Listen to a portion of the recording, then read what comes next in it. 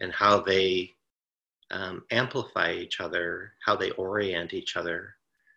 And again, how it's hard to see any one of them being deeply functional for long if it were the only quality of heart that we were cultivating.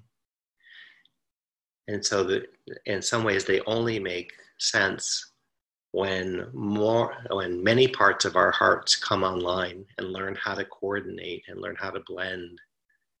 And the image of a choir has worked for me, where if you get if you've got 52 people on a stage, supposedly there are 52 moving parts of the mind, and you all had them sing, it's not great that they all shout at their loudest voice. That's not the best choir. It's the loudest choir. It's the most cacophonous choir. But they do all have to learn how to get their individual voice out, but have it harmonize with other choir members. So if we were all to hum together and try to find a tone, it wouldn't be helpful for any one of us to overpower anybody else. The sweetest sound would be when many parts of us come together into integration, harmonize, support, and enhance each other. So a symphony that's just made up of one flute, the flute can only do so much, but when it's mixed in with all the other instruments, it rounds out the sound of what a symphony can offer. And so every voice rounds out what the choir can offer. And that's that image holds for what Buddhist psychology looks like. We don't just want to have one factor or several factors become the loudest factors of our personality or our strategies for happiness. We want to work on them individually to see if we understand them. And then we want to take out contradictions that would pit one against the other and see how do they come together. And then you'll find that the most beautiful version of equanimity is harmonized by compassion, by sympathetic joy, and by loving kindness. This is actually worth tracking to get to know the best version of any one of them, is have they accidentally pushed another one off the stage. So if you had a quartet on a small stage and they all fit there, they might all sing at once. One might step forward to be the lead singer for a certain part of the expression of the quartet, using a quartet now instead of a choir to just look at these four Brahma Viharas. But sometimes I've been so drawn into the heart space of compassion that without knowing it, I push joy off the stage.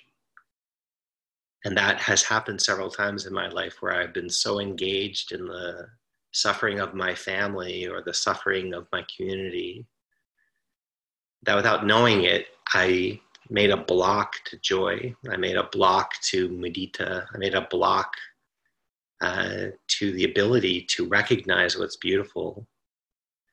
So, and that began to actually undermine the quality of my compassion. It just wasn't good to have only compassion being the operatic singer on the stage and drowning out everything else. And it turns out that all these factors of mind, you can use the four of the Brahma Viharas, but when you look at all the Buddhist factors of mind, they all want to harmonize and support each other, and they all draw out the best of each other. So this is one model to feel into what the integration of heart is like and what the ripened heart is like, is that all these factors begin to feel nearby, but one takes a lead. One factor or several factors might take a lead, like compassion and patience might take a lead. And some other point is spontaneity and joy that take the lead. So I hope this is helpful. And I'll give an example of how this can happen. So when I was working for the homeless shelter when I was in my 20s, because it was my daily activity to work with homeless kids. Without knowing it, I began to see all the negative consequences of not loving children. And I began to see how much these kids had been hurt. There's a time in my life where I was doing a lot of family review about habits that I had taken in by my own family structure. I started having a lot of compassion for humans and how sensitive we are and how often overwhelmed we are in our families growing up. And with what felt like loyalty to compassion and understanding and the courage to be compassionate, I started seeing everybody as somebody wounded. I started seeing everything as a wounding potential. So I was shopping once for food, and I saw this parent pushing their child, trying to take care of the grocery list, and the child was trying to engage them in play. And they were just, I had tuned them out. They're like, uh-huh, uh-huh. But really they were trying to, I was like, that's a wounding moment. That's a wounding moment. And it's not untrue, but my sensitivity to where harm creeps in, it got so forward. So compassion was my great operatic singer holding this incredible expression of the tragedies of life. And I didn't want to be, flimsy in my relationship to compassion. So without knowing it, I got deep into this compassion channel, but it made everything look like a tragedy. It made everything seem sourful maybe, but sorrowful. And then I really began to see the human species as something so loaded with shortcomings and pains, and there's so much grief coming. And I was, again, lucky to have some mentors who could hear me going on and on about how much suffering there was in the world and how grief-stricken I was. And they would ask me, like, when's the last time you laughed? When's the last time you went out and played with your friends? When's the last time you really celebrated? And it didn't seem like it was legitimate to laugh again. Like the world was just too broken and there was just too much harm in it. And that was also an immature relationship to some Buddhist teachings where we want to be honest about how difficult life is, but we don't want that to be the only view. That wouldn't be a wise view. That wouldn't be a transformational view. So I got too far in that direction and then had some skillful people say, you have to take in the beauty of the world. You have to make contact. You'll burn out and you'll lose perspective if you don't also connect to the beauty. So then there's compassion and there's also mudita. There's karuna and mudita. There's compassion, this sympathetic joy. We have to actively cultivate this sympathetic joy. And then there can feel like there's a discrepancy between the two. It's like, if I'm over in the joy, I'm not aware of the sorrows. If I'm over in the sorrows, I'm not aware of the joys. But just like bringing two circles and having them overlap, and you look through and you see both joys and sorrows, you know you're an integrated heart when you can see both the beauties and the joys of the world. And that heart hasn't pushed one off the stage to be loyal to the other. And that's when I know I'm in my healthiest frame of heart, is that I can see what's painful and what's heartbreaking about any part of the world, a small detail or something quite large. But if I also can't see what's beautiful, and if I also can't appreciate what's beautiful right in front of me, it's not the most ripened view. It's not the most healthy view, and it can fall over into compassion, into grief, into reactivity, into despair. You'll know people who are so afraid of compassion that they're trying to fall over into optimism and everything's good and they don't even want to touch what's difficult. And that's also fragile. It's fragile to only be looking for what's pleasant about life, because life isn't always pleasant. And so there's a running away from pain if you only want the joys. But if you can rock back and forth between the two and see, it is like this. It is like this. There are a lot of ordinary moments. There are interruptions of pain and suffering that can be mild or they can be absolutely massive. But they're never so strong that they become the only truth. And the same with joys. They can be incredible, they can be light, but they never become the final story. And that's what a human life is like. That's what life on this planet is like. It's to be a conscious participant on this planet is to be open to this fluidity and unpredictability of joys, sorrows, and then a lot of moments that become familiar and they don't necessarily have the taste of elation or of this sorrow. And that's what ripens with equanimity. I think we pointed at this throughout the week, that over time, equanimity is that balance point where you can sit or stand in the middle of this and find that it is, because it is like this, I'm not thrown by how things are. It actually is like this. I can see it's like this. And so, yeah, these are the joys, these are the sorrows, and I walk between them. I'm open to both sides of them. When I was being taught the Brahma Viharas when I was first starting, my teacher, Michelle McDonald, gave an image that when you walk across a tightrope, you don't try to get all of you right on top of the tightrope. You actually want to reach out, and by reaching as far out as you can, doesn't work for the screen here, but reaching way out actually gives the strength of the balance point that has a heart that can go all the way into what is sorrowful and all the way to what's joyful. And then you can actually walk across something that needs a lot of balance, but not by pulling it in. And that's one of the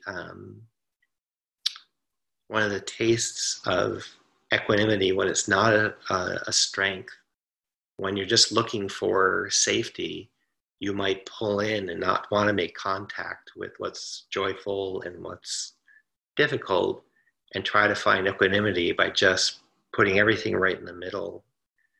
And that's not the most healthy state to be in. It's not the most secure place to be in, to try to pull into the center, but actually reach out from the center and walk between them. And you can see these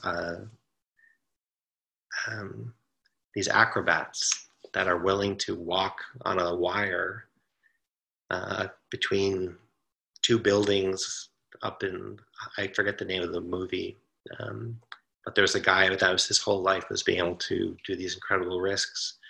But he did it because he had a bar that he held on to that went out to either side, and it gave him great balance in the middle point. And that's what I've learned about the Brahma Viharas, is that metta and equanimity are right in the middle, but they're strengthened because of compassion and sympathetic joy, compassion and joy practice. And if I'm open to both of those in not equal amounts, I'm not sure if it's ever precisely equal, but if I'm open to both, the way that I find balance in life is greatly increased. And I'm not as thrown when life serves up a lot of one or the other, or unpredictably serves up joys and sorrows. I can actually walk with my feet underneath me, I can be functionally heart connected, because I am open to what's joyful and what's sorrowful. I've switched those a few times, I've noticed. Sometimes the compassion's over here and sometimes it's over here. Hope that's not disorienting for you. Of all the things that could be confusing, that's probably not one of them. Another image that worked for me is once I went to visit my teacher, Michelle McDonald, on Hawaii. And Hawaii has a mountain peak that's the top of one of the highest volcanoes is 1,400 feet. So that's an incredibly high, it just goes right from the ocean straight up, 1,400 feet. But it's actually higher than that because the slope of the island actually goes down way underground. And so when I live my life at the water level, joys can take me only so high. But when I'm open to feel what's difficult about life, joys are twice as high. They're 10 times as high because my heart can open to what's difficult. So it makes little things have all this joy to them when they're put right next to what is painful. And I can stand to go into what's painful because it's not costing me connection to what's beautiful. I can find beauty in suffering, and I can find beauty in the joy. And because my heart has learned to blend these well together, I find the healthiest expression of all of them. I don't get lost in the joy, expecting it's now something I can count on to be eternal. I don't get lost in the pain. I'm expecting the next day, the next week, the next month, the next year to have a mixture of it. And because of that, I find a balance inside that I didn't when I really only wanted the good things and I was apprehensive or grief-stricken by what was difficult. And that's all woven all through the Buddhist teachings, is to see reality for what it is, see the nature of reality, and then find you can actually live with a kind of unshakable contentment, not because you've shut down or controlled reality, but you have maybe, I think it's called Man on a Wire is the name of the movie, where the guy walks between two buildings and even dances on the rope. We could call this the heart on the wire, that can walk and have these two wings open in us. And there again, you see how the four Brahma Viharas can play well together. They harmonize with each other. They allow the great expression of any one of them. And you wouldn't be thrown off by any one great expression of compassion or of celebration, joy. But if you only have one of them, you'll fall to that side. It's not as stable. One practical way to do that is if you actually can catch up and feel life on its terms. Life itself will show you that it's not only made up of painful experiences, and it's never only made up of painful experiences. If you're willing to be open to the pain, you'll find that there is an incredible amount of beauty right in the pain, right in the same territory of the pain. And the same, when you open up to what's beautiful, when you really feel into it, it's not only something to be celebrated. There's right in it is things to be tenderly hearted, connected to. Like the birth of my sister's 5 kids. If I didn't look at it very closely, it would be something only joyful. But if I felt into it, it was joyful, and it made all her other kids now had to struggle a bit more for attention. There were some insecurities. Being born is a very vulnerable state, and there are pains that come with being born. And so if I don't look very closely, I might only say, this is joyful. I feel into it, it's like it is joyful. And there are some really heart-wrenching parts of it. And you can go towards what's difficult and see, yeah, it was difficult, but it wasn't only difficult. Once my heart actually was willing to be in this greater range of life, you'll find that it's all there. And when you discover that, there is more of this heart quality of equanimity where you can say, it is like this. It is like this. And that's not a cost to what gives you contentment. It's not a cost to feeling secure. It actually gives you a greater sense of security because you're open to how life is. You can be responsive because you have a type of balance in you. Your feet are under you, so you can be responsive. And then as you go towards what's difficult, you can trust you'll actually find enough beauty along the way that I don't mind heading towards what's difficult because I don't assume it'll only be difficult.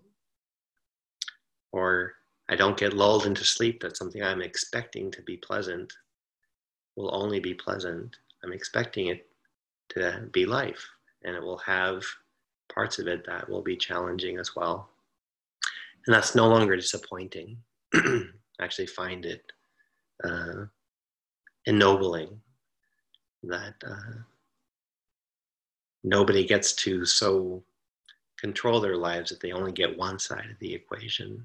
And that's what unites us all as humans and unites us all as living beings outside of our species, is that no species, no one organism only has what's pleasant, and no one being only has what's difficult. And we all have that in common.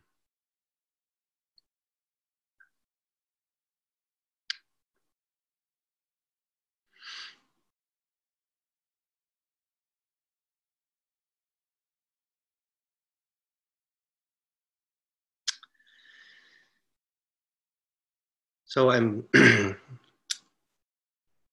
the second half of this, of this time we have here, I would like to invite you to consider your own reflection on this topic, and we can do a kind of a crowdsourcing, so it doesn't only have to come from one direction.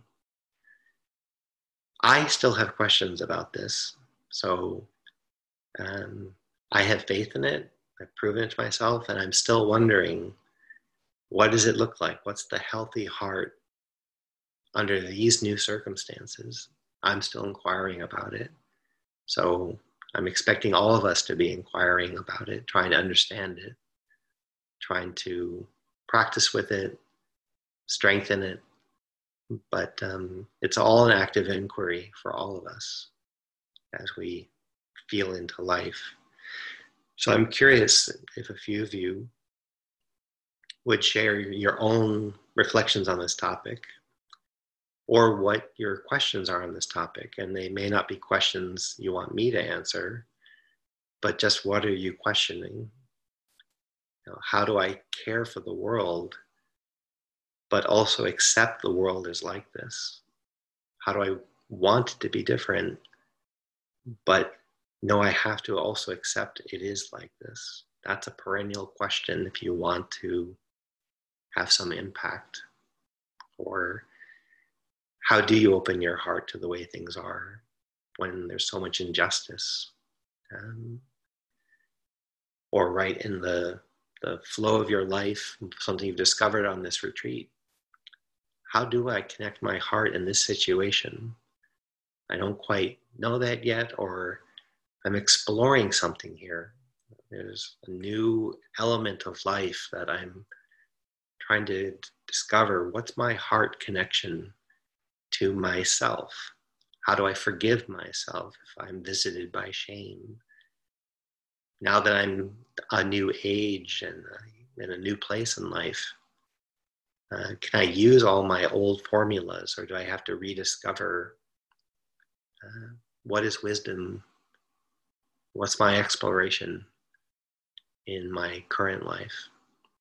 We probably all couldn't respond in a discussion like that, but I'm curious if there are a few of you that would share what you're exploring, or what questions you're turning over in your own heart around these 4 Brahma Viharas and how to apply them in life, or Yeah, so take a moment and see if any of you want to speak to this.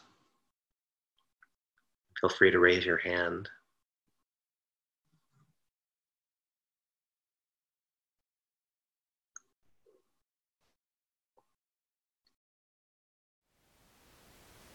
Thank you for listening.